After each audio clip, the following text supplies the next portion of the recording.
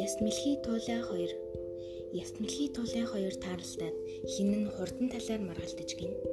Тэгтэл ястмэлхий хоёулаа дэмий маргалдаад яах вэ? Хэн нь хурднаа уралдаад үзье гэхэд туулай зөвшөөрчээ. Тэгээд ястмэлхий туулай 2 уулзах газар цагаа туулаад салж гин. Тоолсон цагтаа тэд уулзаад уралджээ.